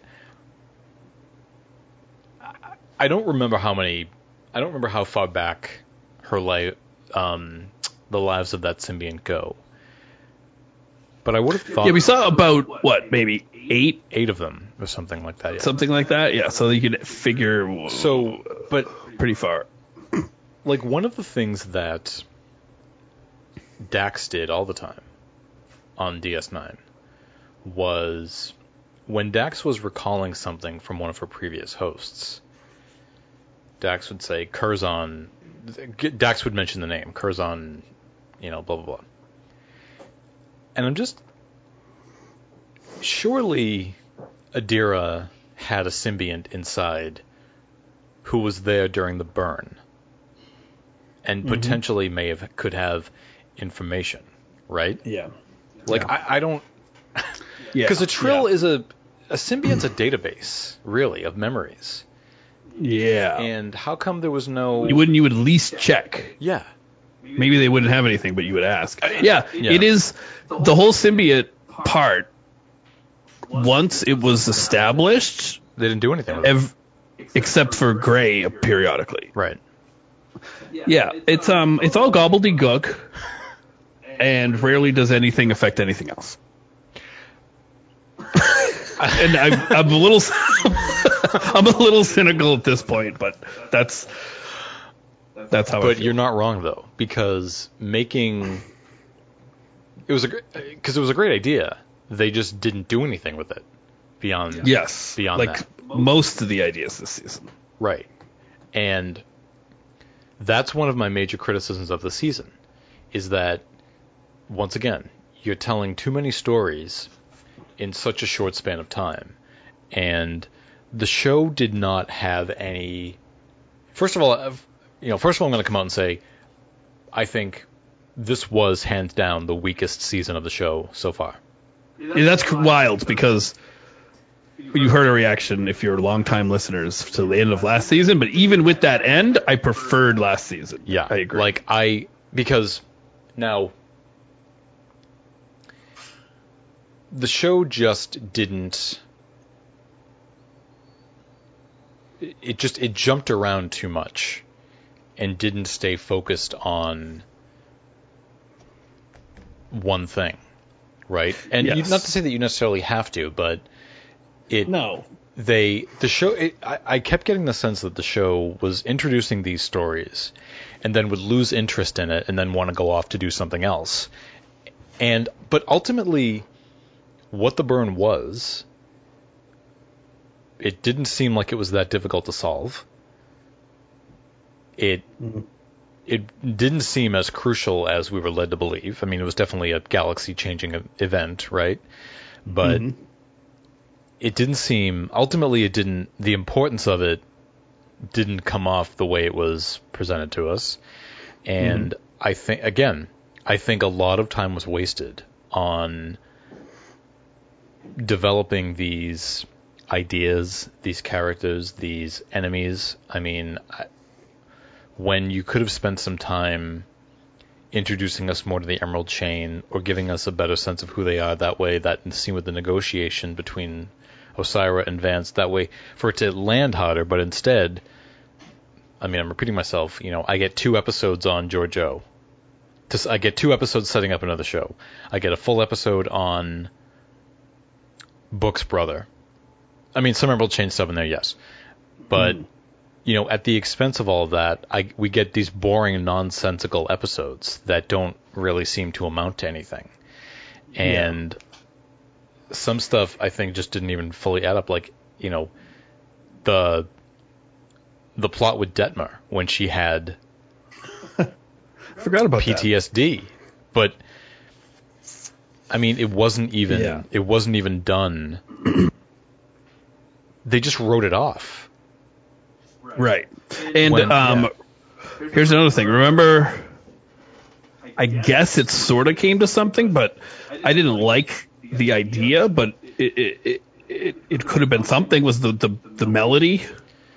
The melody is what they used to uncover the distress call at the center of the burn, and we're kind of left to... But there was no, clearly defined explanation for it. We're just kind of left to infer, okay, well, I guess that when the burn happened, there was that melody was transmitted along with it. But yeah, but what did that add to anything? Why was Adira and Gray playing it in that flashback? And they didn't need to know the melody to figure it out. They heard the distress call and then they said, "Oh, it sounds like the melody." Right. Yeah. And yeah. The season took way too many shortcuts. It seemed like it wanted to introduce these ideas and then go right to the end without properly developing it in between. Yeah, or not following any thread through, just jumping to another thread and just dropping it. And so I think this was very much you can see this very clearly with Michael's voiceover, maybe before or right after she becomes captain, because she starts on this, there's been a few other times in the show, not this season, where I've mentioned it before, where they kind of give Michael these little soliloquies that, if you don't think about what she's saying, sound like they might be profound and super meaningful. But if you think about it, if you engage with it in any way, you realize it's just gobbledygook. So she says, she's talking about the burn, I guess. She says, "A one moment radiated outward as if no one could connect." And then she starts talking about, to connect, you have to take a risk and all these things, right? So, no, to connect, you need a dilithium in this case. Right. So you're not really talking about the burn, because the burn stopped people from being able to connect, I guess, physically. Physically, yeah. But the way she was talking, it sounded like people wouldn't connect, reach out to one another. Yeah. So it was gobbledygook. Well, and what disappoints me, one of the things about the conclusion of all of this that disappoints me is, I think I was talking about earlier, they found more dilithium, and everything went back to normal. I mean, what I was hoping this could have been was a story about kind of the way a parallel to our reliance on fossil fuels. Fossil fuels begin drying up. What do we do? We have the alternative methods, right? But ultimately, I thought they had a liberal agenda. Why didn't they do that? Right, and ultimately, that's, and in our case, alternative methods of energy can be divisive. Nobody can seem to agree, and they went into that a little bit with Navarre. had an alternative method of travel, and that caused a rift between them or something to that effect. And they pushed them to develop it, and then it was an accident. Since they rejoined the Federation in the end, I think it would have been nice if maybe that was something they would have discussed. Like, I think... Yeah. So, really, like, ultimately, what was it that brought everybody together? Was it just the fact that they found dilithium? It kind of was. Like, what? I mean... Yeah. I guess... So, okay. We found rocks. Let's be frank. Navarre had... From talking to Saru and Michael, Navarre, president anyway, had gained a little bit more trust in the Federation, I guess. Yeah. Because they had been distrustful of them. We're not really sure why, except for that. But that hadn't been developed beyond that. Right. Yeah. Yeah. And the other thing about the transportation system is that, and again, this has to do with the fact that the burn was so long ago, even though it doesn't seem like it was. But it's very disappointing that after losing all the dilithium, the Federation for whatever it was, 120 years or whatever, would just sit around like, oh, shucks, man, I wish we had dilithium. Right. It seems like that was the vibe, was just, we're just going to keep doing the exact same thing we were before without dilithium, even though we can't do it, and we'll just keep spinning our wheels doing that. Right. Like, wouldn't they have developed something else? They attempted to with Navarre, but but even then. Right. But it just seemed very strange that there was no... I guess they did say how like we weren't able to develop anything else. But it seemed very odd that for all this time they've just been waiting for more dilithium to show up. The sort of pain that the Federation was feeling. The show expects me to trust it the entire time. It expects me to just take it at its word that this is how it is, without showing me something. And I know, and giving us examples where we trust it and then our trust is not rewarded. And I know that this is the Federation, right? I'm a Star Trek fan. We're supposed to love the Federation. We always have. But, like,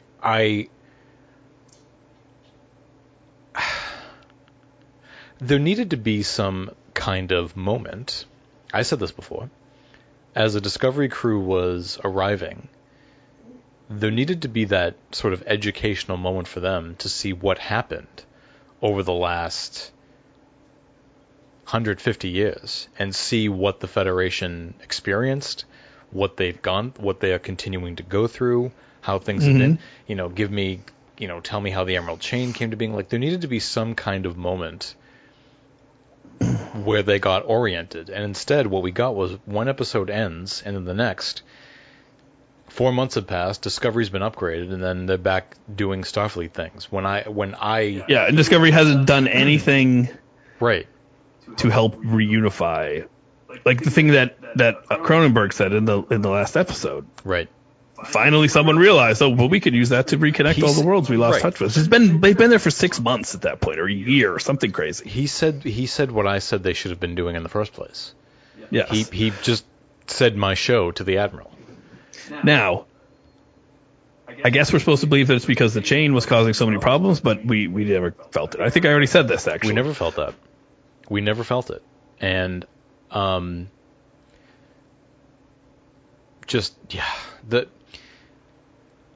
as you and I were talking about this earlier, I'm going to be fully honest with you. Like, I was mentally beginning to check out because I'm just exhausted by the way the show decides to tell its stories and the sort of jumbled, disconnected way they're doing it. Like, I don't even see why they need to do these season-long arcs. Like, do they think because they're telling some story, some mystery, that it just seems like that they're telling some kind of intelligent story, that they just think like they've written such an amazing story just because it's a mystery that has to be solved? Like, why is it always something that has to be solved? And the galaxy stakes are at it.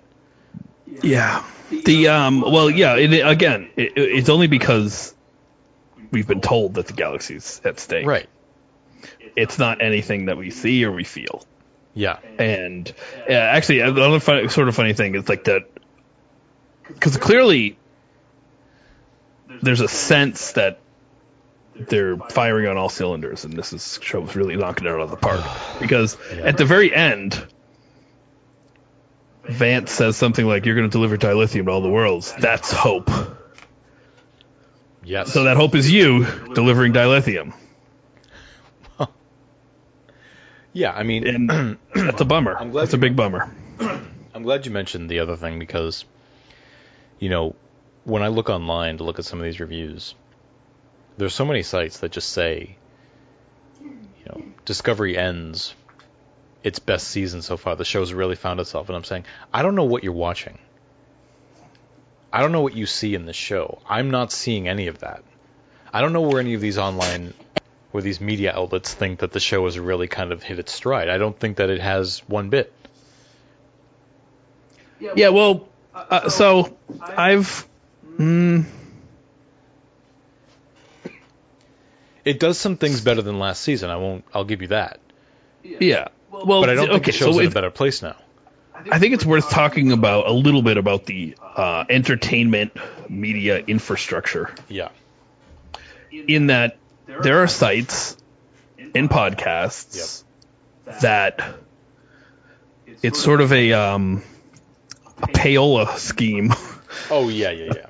That's the old thing when the record labels would pay the radio stations to play their music. I get that. Where, you can get swag, you can get access to interview, you can get invitations to different things, and what you give in exchange is you give positive coverage of a show. It's bribery. Yeah. Well, it's like, there are perks, and, maybe you kind of like the show. I don't know what their motives are. Yeah. But that happens. And I gotta assume that that's part of it. And I hope I don't sound too sour grapes because we don't get any swag. But because we're not always positive. Yeah. But that's something to consider. But it isn't just that though. I mean, I see it on forum posts. Oh yeah. Comment sections of I do see it in other in other places. And look, people are absolutely entitled to their own opinion. I'm not disputing that at all. Yeah, no, they're entitled to it. But I don't want to fault. I'm not trying to say, how can you not see the show that I'm seeing? Like, how do you not have problems with that? And I think it goes back to what I was saying earlier. Like, I don't think that.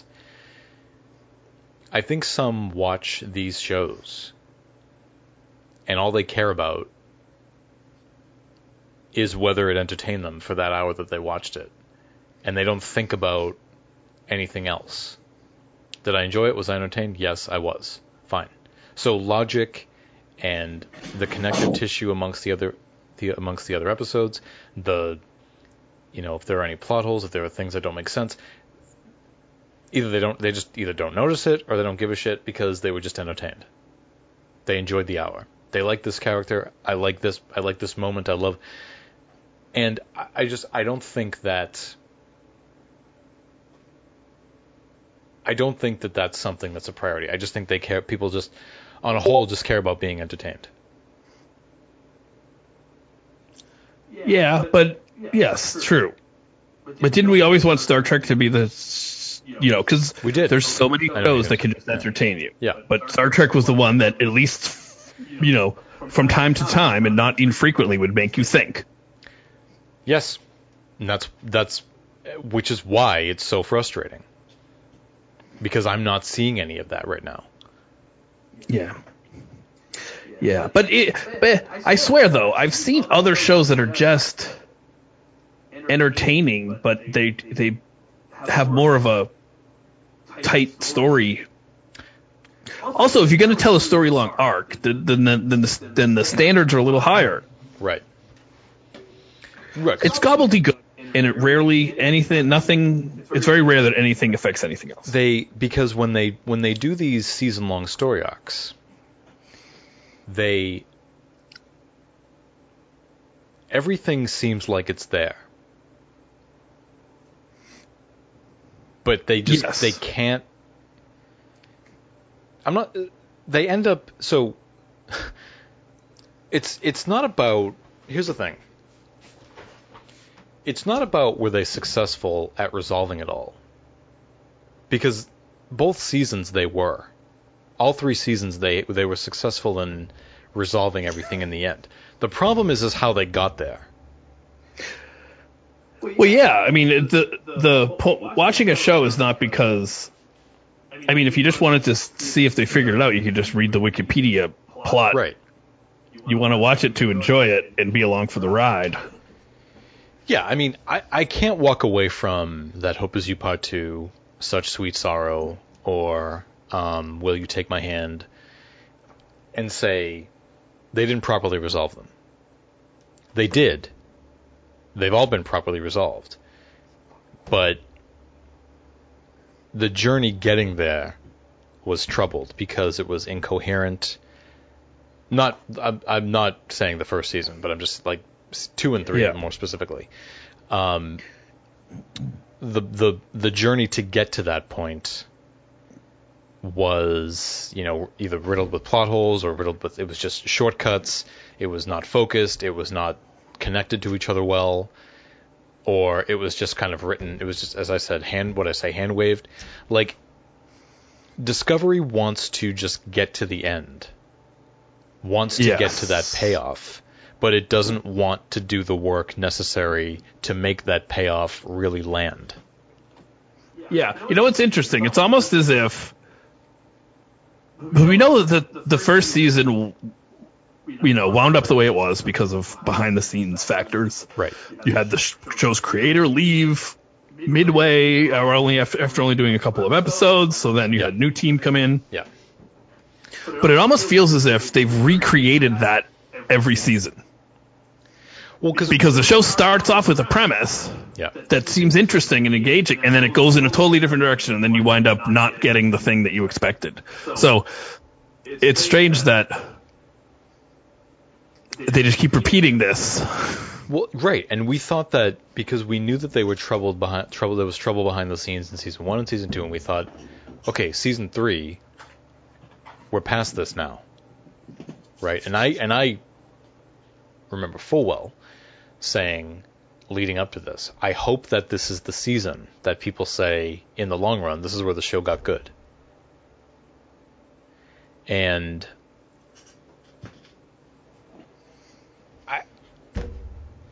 that still hinges on what happens after this. Maybe that can still be true.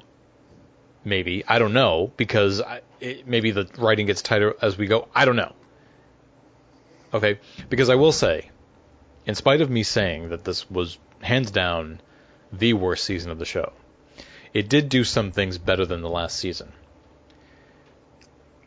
There were episodes. I mean, there were specific episodes. Unification 3. Where, like, it started off in one place, it ended in one place. It had a defined start and end point. Character moments that paid off in the end. The show did a lot of, particularly in the first half of the season, had some really great character moments. Really great character moments. And, like, the episode where Saru is trying to has that dinner with the crew to try to make them feel better. Yep. Right? When they get to Earth, people of Earth, when they resolve that conflict in a very original series, Next Generation way. Like, there's all of these... Yeah. It's like the show... It's just these flashes of greatness that the show just can't seem to maintain. It's like... And you and I were saying, Kirsten Beyer wrote Unification 3, and we were saying, she gets it. She needs to be writing the show. She needs to be writing these seasons, because she... Yeah. Yeah. Right, so this is... there was a time in TV when a show would be airing and they would still be writing the end of the season. Yeah. And, like, making it. Right. This show has the vibe of that, because... At the beginning of last season and this season, the beginning, you get some good moments, you get some good character moments, and then there's a point when, I think you said it before, it's like, oh shit, we gotta wrap everything up. And then they just start cramming things in, but it doesn't make any sense because they had time to plan out the season. Well, what was the moment from last season? I don't know how we found this out, where they were doing it, they were on their way, and they found the sphere data, and then and then later on they were gonna do something else, and they decided, no, let's bring the sphere data back in, and then it ultimately ended up like screwing a ton of things up. Like something was brought in at the 11th. Right. Remember it's like that? Yeah, but you guys were writing the season as a whole. You could have went back and made it make more sense. There was none of that sort of like introduction, and then nobody sort of asked the questions that the audience was asking. Like they just accepted it. They just accepted things, and so it was very bizarre. Yeah, because we met we met Book. Yeah, like it's funny. The Emerald Chain seems so not important because Book was important, and he worked for this. He smuggled for these people, but it seemed like they were so secondary because all our focus was on Book. There was nothing for me to really focus on. I mean, and really when I think back on it, the reason why I focused on the burn so much was, I mean, initially it was the most intriguing storyline, but also like that was when I look back at the trailer for the show, like it's mentioned in the trailer, like, no, since the burn, what's the burn? And then they talk about it in the first episode, and given that it's the first episode, you're like, okay, they're setting up the plot of the season. Yeah. So it's presented to me both in promotional material and in the first episode that this is what the show is going to focus on this season. I remember saying to you early on, like, it seems like they're just staying focused on this one thing, and they're keeping it simple. We're saying that, they're keeping it simple. We did say that for a while. Yeah, they're keeping it simple. And then suddenly, the thing that we thought wasn't important, but started to become more important than the burn, which was the Emerald Chain. Right. And so I'm beginning to think that whatever they do next season, it seems like they're going to introduce something. It's going to be the main focus for a while. And then by the time we get to close to through the first quarter of the season, they're going to move on to something else. I just I know you said to me, we just need to accept this is the way the show is. And I guess I'm at that point now. Like, I don't want to have this cynical outlook on it, but because I always like to be positive, but yeah, they give me nothing. I'm not expecting the show to redeem itself, and it's so... Well, here's why it's so clear. I mean, I know we haven't talked about this much because we want to keep it to like what's on the screen. But from watching the Ready Rooms, which I only just recently watched them for the last few episodes, the reason I don't think it's going to change is twofold. Unless they have new people, because they think that they're knocking it out of the park. Yeah. So why would they change anything when they're to them they're telling these profound, coherent, stories with real messages that people relate to and connect with and are inspiring. So, there's no reason to change if everything is that great. I'd also be interested to know what's on the cutting room floor. And the reason I mention that is because there's got to be so much. And the reason I mention that is because the film Nemesis had a lot of scenes deleted from it that actually made it a slightly better movie. Right. And this show, let me put it this way. If there's not scenes on the cutting room floor, then the situation's even more dire than I thought. Right. Because, let's say the Slag gentleman, for an instance, right? Maybe there was a scene of him like coming back somehow, or someone picking him up, and they said, "Oh, we don't really have time for that," or it takes us away from this story. Mm-hmm. But if there's not, then it's just who gives a fuck? He's just there, Right, that's much worse to me. Can you imagine if a lot of the things that we are complaining about, there are actually moments of that caliber, like on the cutting room floor, that like whether something is further developed, whether it's even maybe just in a line of dialogue or something like that, and it's just all... Because, like, I'm not saying episodes have to be 2 hours long, right? But there are 13 episodes a season. You're on streaming. Like, you don't have to treat it in its duration as if it's being broadcast on a network. Like, why can't you... Like, okay, again, don't give me a 2-hour episode of Discovery every single week. That's just too long. But, like, this episode was 61 minutes, I think. Normally they're like 47 minutes or something like that. Mm-hmm. I don't get how much of that was fist fighting. Honestly, I mean, I'm not saying that to be flipped, I don't know. but so much time is spent on these fights that I find not interesting. Right, like, you find not interesting. If you can't make seasons longer or tell less story, why can't you make the episodes a little bit longer? And just because, like, in a way, I don't feel like I'm asking for too much. I think, could it be something as simple as, like, it's just maybe a scene here, or like maybe 2 scenes added to this, or, you know? I think last season we were giving them more of the benefit of the doubt, and I thought that was true, but I no longer think that. Yeah. I think it's just we would just get more gobbledygook. Well, if they had more time. That's the thing. And I said that to you, I think, offline. I said, let's say they did do 26 episodes. They would use that as an excuse to just get more convoluted and tell more irrelevant stories. They wouldn't, because they're, in my opinion, they're not operating as if they don't have a lot of time. No, they're not using their time well. The time that they have well. There's no reason to believe they would use extra time well. Right. And I just... It's a sad state of affairs for this show. Yeah. I truly believe that the show just needs to get out of the season-long story arcs, because they have not proven to me that they know how to do it well. That they can successfully do it. I think if they can just get back to doing an episodic format where nothing is related to each other. Right. I don't. I would be. I like.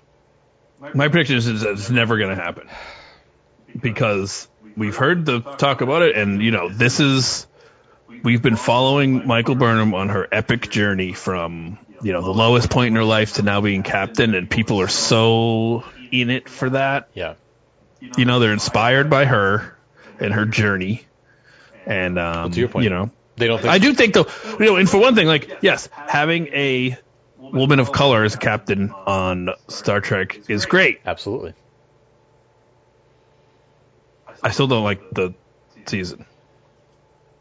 I mean, you said that they think they're knocking out of the park. Like, why do you?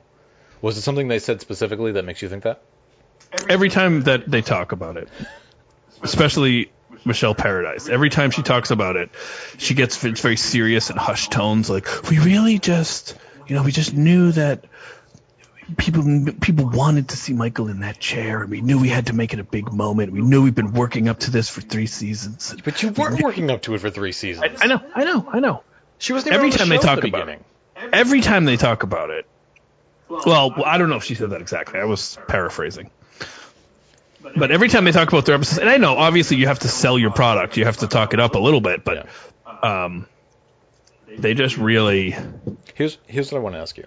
Think it's working. Here's what I want to ask you before we wrap this up. Mm-hmm. So we have Discovery, we have Picard, we have Lower Decks. Mm-hmm. Okay. Now, Lower Decks, I think I can speak to you really well, but what is it that you think those shows are doing so well that Discovery is not? I mean, Lower Decks was more episodic. Lower Decks was more episodic. Picard wasn't. Right. Well, for Picard, it's just they're telling a season-long. They were telling a season-long story. Yep. And they didn't try to do too much, and they didn't introduce things just to drop them. Everything had a purpose. Most part. I mean, it wasn't perfect, but for the most part. I mean, it was a simple story, really, that I would say, if anything, the story was maybe a little bit stretched in some places, but even then, that's okay. It wasn't as if they took that time to say, oh, we got some time, let's throw something new in there. Like, it was just about finding Soji's other synth, I forget the... Yeah, people or whatever. And that's all it was. And just sort of the journey that took them there. And we know that... Like, what I liked about it was you had the Picard side of it and you had the Borg Cube side of it. Right. Both kind of trying to get to the same goal. and these to the same endpoint, and you knew that these two stories were going to intersect at some point. Yeah, and we knew who our adversary was, and we knew why they were doing what they were doing. Right. We knew right away in the first episode. Now, they didn't tell us so directly. They made it sort of a secret with the prophecy, but at least we knew, okay, the other side thinks that they're dangerous and they're going to destroy the world. That's why they're after them. Right. Well, but Picard thinks that they're nice people and he wants to help them. We knew it's like that's it. That's all you need to know. We knew that I forget the Romulan's name, but we knew that he was the villain. Just more so just by the way it was presented, and we gradually learned as the season went on what it was he was trying to accomplish. I think the prophecy came a little bit later is my recollection, but we knew that he was working towards something. And even then, like, I remember thinking to myself, Narek was his name, because he was in that relationship with Soji, and I thought to myself, like, well, like, I don't know if there was a point where I was like, I don't know if I'm supposed to not like him, because I'm at least, I know what he's doing. Am I just supposed to not like him because the show doesn't want me to? Because, you know, right. And he never even, if you remember, he actually had no scene with Patrick Stewart at all. Those two never even met. Yeah. And it was fine. And it ended up working fine. I mean, yeah. Also, I think we knew the extent of the threat too, because we saw them kill Soji's sister. Right. And we saw them, when we saw that, we saw them, beam into Starfleet. They murdered her at Starfleet headquarters. So that kind of showed these people can do whatever they want. Of them. Yeah. Yeah. Yeah. Like, so that was good. We didn't need much more than that. If like, just imagine the difference would be, we wouldn't even see them and we would just be told, but I thought, there's a group that really wants to kill her and they're very scary. They made some interesting choices in that they set up the threat and the dilemma right away in the first episode. Then they said, then they're going to spend the next 2 episodes sort of like bringing the crew together, and then they're going to go off on this adventure and figure this stuff out. And Lower Decks, again, it was episodic, but we got a character story along the way. And I remember saying to you, I said, I think we're getting a sense of how Strange New Worlds is maybe gonna be with Lower Decks. But again, they kept it simple. And that's something that Discovery doesn't seem to know how to do, unless they think they're keeping it simple, and they're just not. And it's just not. It's just not. Like or they think that they're making it complex, but they're really like nailing it. Yeah, they're like Game of Thrones level of complexity and interest. Yeah, and the last thing I'll say on all of this, the show has too many fucking characters. Yeah, it's just that's way too many. Yeah, that's another thing I was just thinking of Picard, is that Picard, each character had something to do, and they had an arc. Remember, we talked about put 3 episodes to their arcs, right? And they were all fine. They were part of the crew, of course, but they had their own personal thing to do that was interesting enough, and they didn't spend too much time on it, but they also didn't just drop it completely. I mean, think of it like this: what does it tell you about Discovery in that on Lower Decks? Okay, 10 episodes. 30 minutes each. So really, what are we talking? What's that, a 5-hour season? Mm-hmm. In 10 30 minutes episodes, the security officer on the Cerritos, Jax, the Bajoran, who we don't even spend a whole lot of time with. He's mostly a punchline.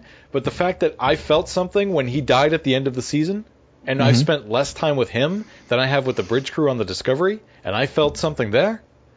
Right. I mean, yeah. Yeah, it's a surprising mess. It's surprising how messy it is.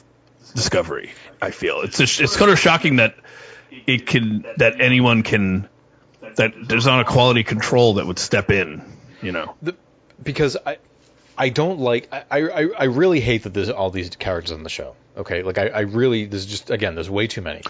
And the problem is that we go multiple episodes sometimes without seeing somebody. And so if they decide one day to just kill somebody off, I'm like, yeah, well, I don't care. I barely saw them. I mean, we point to Arium all the time, right? Right, yes. But now, like, I don't know why Adira's still there. I don't know why that scientist is there. Why is Book still there? Right? Like, yeah. I mean, and the difference too with Picard is like, who was Picard's former number one? I forget her name. Raffi. But anyway, right? So she had her own storyline. Yep.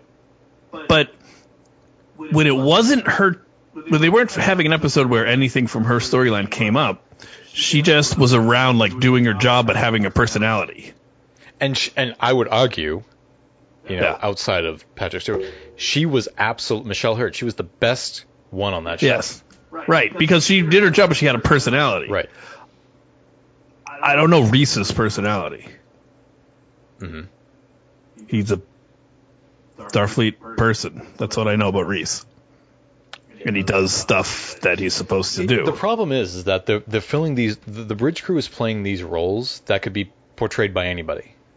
Yes. They're nondescript roles. Right, and then even a character that they did make interesting, Tilly, has now just become. They don't know what to do with her. It keeps flipping around. What the hell is Tilly? I watch Picard. You watch Picard. Okay, now consider this too. We did not know who Raffi was before the show. We've never seen her. We'd never heard her mentioned. And yet, weren't you just completely sold on their relationship before you even... Yeah. Well, that's two great actors, I think, too. I was completely sold that they, on their relationship, within me seeing them on screen for 5 minutes. I was just completely sold. Yeah. And... So I have a feeling you could put Patrick Stewart with Osira and you'd believe that too. No, because I think that Michelle Hurd was a really good counterbalance to him. That's true, yeah, because their attitudes are so different, their vibe. And I don't feel that with a lot of the actors on Discovery. Right. And I wish I'd be willing to bet that if they gave them better things to do, they would probably be fine. Especially. Well, yeah, I'm sure they would all be fine, like Tilly, but they just don't have it. Tilly is supposed to be besties with the entire bridge crew, okay? But I don't... The show's telling me that, but I don't see them... We have not seen them... Like, it's because they're not in situations. Because the show is so focused on it just being Michael, that there's never a situation where, like, they're on this away mission, and one of them comes with them. I mean, we pointed to it a million times. We were excited when Owo joined them in New Eden, right? Mm-hmm. They're not doing anything on the show to get them out of the ship as a way to bring these other characters with them. They're always just there in the background. They're not going outside the confines of the ship. Mm-hmm. And it just, yeah. And they just insist to us. They keep telling us that they're all so close. Right. And I'm just not. And those scenes, and it just makes those scenes painful to watch because it just feels so forced. Like I say, there's two options. Either they have a straight face and they're doing their job, or they're all smiling really big, so you know that they're friends. Now, I will say though, I will say this much. Mm-hmm. If they decided to, I don't know, get rid of Owo or Detmer next season, I'd be like, I think I would feel something. Yeah, did you think Owo maybe was going to die this episode? No, I didn't think that at all. I kind of thought so. They seem to like to kill people off at the end. What I did think is that the show needs to get some balls and really kill somebody off. Yeah.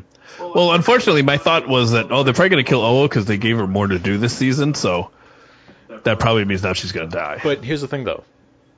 I do have a bit of an emotional connection to Owo now, but it's taken me 3 years to get there. Right. I mean, it's true. What does that tell you? Yeah, and it's true. And then, like I said, I'll say it again though, since this is the season talk. But one of their most compelling characters was Georgiou, and they developed her even more just to get rid of her. So once you put all this time into developing a character, then you take them off the show. That's insane. Well, they did so, but in that respect, they trimmed the cast a little bit. Well, yeah, but But they replaced her with 3 people. And you took away someone who you spent so much time building the character. So it's like it I just don't get why she didn't help. in the first place. It didn't help. I felt, I know that doesn't make sense, but she was there, and so fine. She's there. I'm with it. And then, yeah, 2 whole episodes.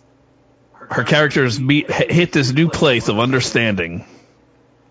Learned important lessons from our crew. Become a whole new person. Realize she has to change, and then see you later. I'm telling you, it was as I was doing the rewatch of this finale. It was the first time, maybe the first time, no, second time in all my years of being a Star Trek fan, where I was just beginning to check out. And I'm like, I just can't do this anymore. Yeah. There was an episode of Enterprise where I actually fell asleep watching it. I fell asleep watching this one.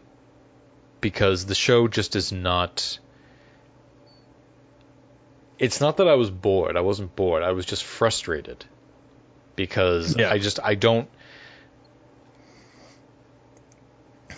I'm going to maintain as much positivity as I can, but there's now going to be a sort of like kind of internal streak of cynicism within me to kind of, when I begin to see trailers for season 4, I'm going to have to temper my expectations because this has happened twice now. Yeah, definitely. And I've been there for maybe a little bit longer than you. Yeah. And, we don't want to be haters, but I definitely feel like if people only listen to me on this episode, they would think, oh, it's just another hater. Well, I mean, again, just one second, going back to the first season, I mean, I don't recall us being negative. I mean, we probably were, but for the most part, we weren't having discussions like this. Right. And I think it was because the show was new. We were just kind of along for the ride. We were like, let's see where this show takes us. It's still trying to figure itself out. We gave a lot of benefit of the doubt. But honestly, though, like in retrospect, it wasn't that bad. I mean, really, the Klingon stuff just bored the hell out of me. But that's neither here nor there. I was just bored by the Klingon stuff, and I was so glad when they got away from it. I remember being genuinely excited when they got into the Mirror Universe. Yeah.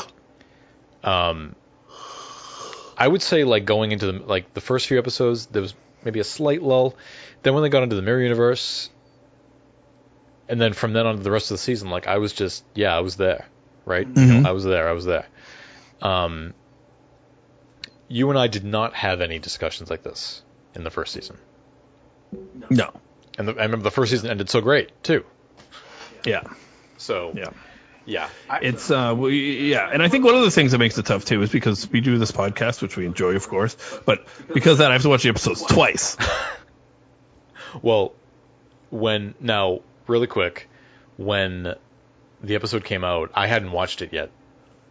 Yeah. And because I was still working, and I got a text from you, and you said, "Can we skip this one?" I was like, "Why?" I'm like, "Is it that bad?" And you're like, "No, I was just bored."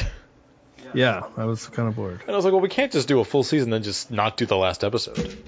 Again, it's the crazy thing that if I just read the Wikipedia plot of the season, I might think, oh, that sounds really cool. Well, there was a point in this episode we were watching, and I thought to myself, I could get up and come back 10 minutes later, and I don't think I would have missed anything. No, but during the fighting part, the elevator and all that, yeah. So, I'm not going to give the show a rating number at this point, but... No. Definitely the worst season of the show, just hands down. Yeah. For me. And definitely. And there's nothing's going to change unless they change the personnel. I don't I don't have any doubt in that now. I thought maybe simply because the premise of the show had changed. But it's more and more clear to me that they just don't know how to effectively do a season-long story arc and end it in a very satisfying way. Yeah, it was interesting too, right? Didn't they say they wanted to get away from canon by going into the future? But I can see why it was a problem now, because they don't even stay consistent with their own episode from 3 episodes before, Right. or bring any of those threads forward. So, yeah, they should just make it an anthology show. It's the only way it would work. Well, the original intent, right? Anthology season, anyway. I think it should just be an anthology show. Each episode, just pretend the other one didn't happen, Yeah. and everything will be different. So before we close, we said we're gonna give we told you all what we're gonna be doing for our next episode and our final episode for a while. Do you have any hopes for the next season? Any thoughts on where you think that the show could go next season? I mean, forget the cynicism for a second. Which makes this now a difficult question, I understand, but... No, I have no idea. Yeah.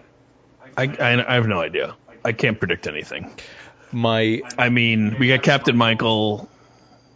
I don't know. My hope is that my original wish for this season seems like it's maybe moving into next season, which was to just... now really refocus on rebuilding the Federation. Mm-hmm. If this was the hurdle to get us there. But I hope that they stay true to that. I want the show to do well. Again, there are things about the show I do like, but I really want the show to just continue and give me a sense of hope next season. And, yeah. Well, there is one thing that we were talking about. Will it pick up right where this one left off, like they did before? But on the Ready Room, I think it was Michelle Paradise said about Saru going to Kaminar. Essentially, she said, "Oh no, he's going to be back by next season." So like that's why we gave plenty of time for him to go and then come back. So I feel like some time will pass. I think we were talking about that offline. I feel like I feel like maybe we'll pick up and some time will pass to say, here's where the Federation is now and that sort of thing. I just keep it simple. Tell me what I can call Picard? Picard was a quiet story. Don't give me... I mean, it started off that way. Yeah. Even at the end, somehow. Stop giving me these universe at stake. These gigantic, huge stories. Yeah. That rest on the shoulder of Michael, and she's just the superhero through all of this.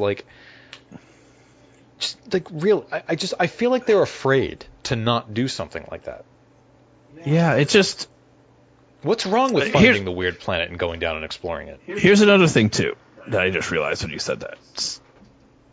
It's very common in, movies and TV to have that idea of the one person, and they're the one, and they got to do the thing, and they're special, right? It happens a lot. Lord of the Rings, Star Wars, all that stuff, many anime.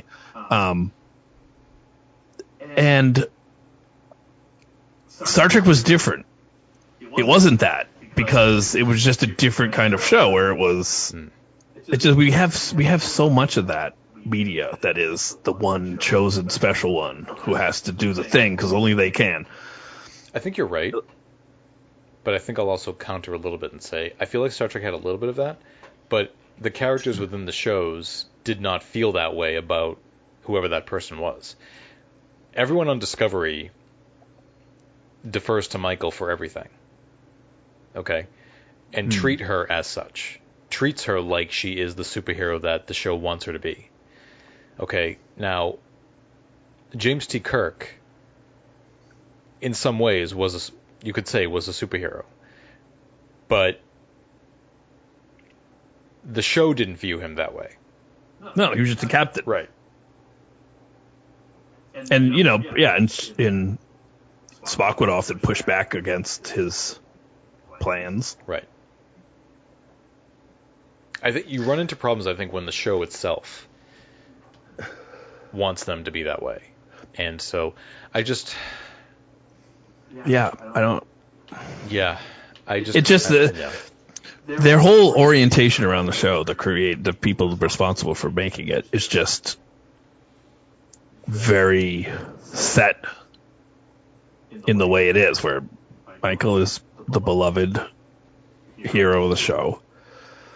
And so, of course, everything's going to kind of revolve around her. Yeah. And that's just what they've decided to do. I mean, okay, fine. But it doesn't have to be the weight of the galaxy on Michael's shoulders. We need to figure this out. Otherwise, it's the end of the universe. It's like, that doesn't need to happen every season. It's happened all 3 seasons. Yeah, maybe you just have to help some people. Maybe that's why they got the hell out of the 23rd century, because you figure by that point, Kirk would know exactly. You know what I mean? Yeah. Yeah, it's too bad. Too bad. Yeah, it's too bad. But anyway, it pains me because Star Trek's my jam, and it pains me to see it. Well, we know we have 2 shows that we like, so true. That's more than many people and can say about a franchise. My fingers and tootsies are crossed that Strange New Worlds will be another show that we like. Right. Yeah. And by all accounts, it's just, at least in concept, it seems to be Alien of the Week, Situation of the Week, Planet of the Week, and I'm just like, yes, tell me more. It's right. Yeah, it's shocking how low quality Discovery has become compared to the rest of the Star Trek slate. Yeah. Yeah. I mean, yeah. I feel like they try to make it they try to make them the Avengers of the new Trek universe, and it's just not really landing. Yeah. And like we said, this is not a case of, it's just I'm just not into it. It's just like, this is bad quality. Yeah. Well, so next week, well, not next week, but I think you know what? Not next week. No way, not next week. Let me start again. So we're going to be back at some point, probably in the and you're going to get some good quality. Probably in the next couple weeks. Because I'm going to tell you all something. After 23 straight weeks of doing a podcast, I need a break. Totally.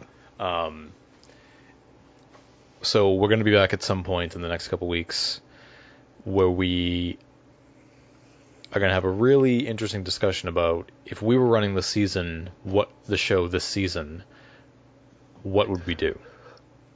How would we do this? Which is interesting. We've never done anything like this before. It feels for me, it feels a little bit pompous to say this, but what the hell?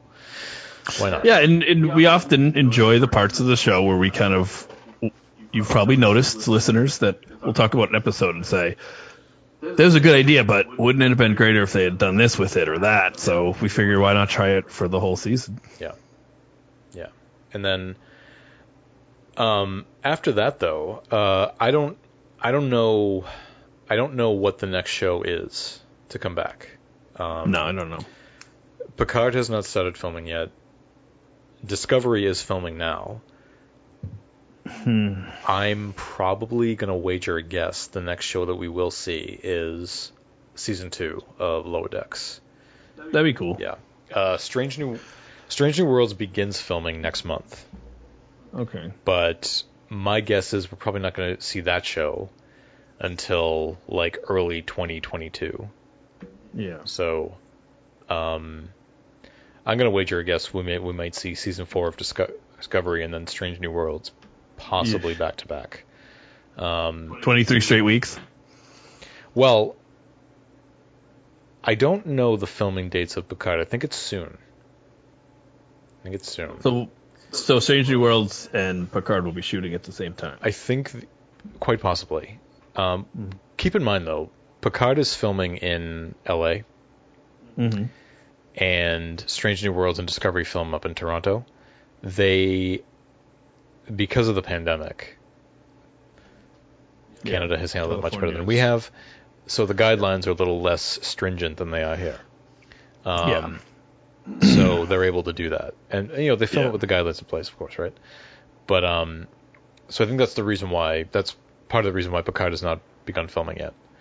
But if I was to wager a guess, I think that the order we're going to get everything is going to be Lower Decks Season 2, Discovery Season 4, Strange New World Season 1, and then Picard Season 2. I think I could definitely see Picard, Strange New Worlds, and Discovery all kind of maybe happening back to back to back, like as far as airing goes.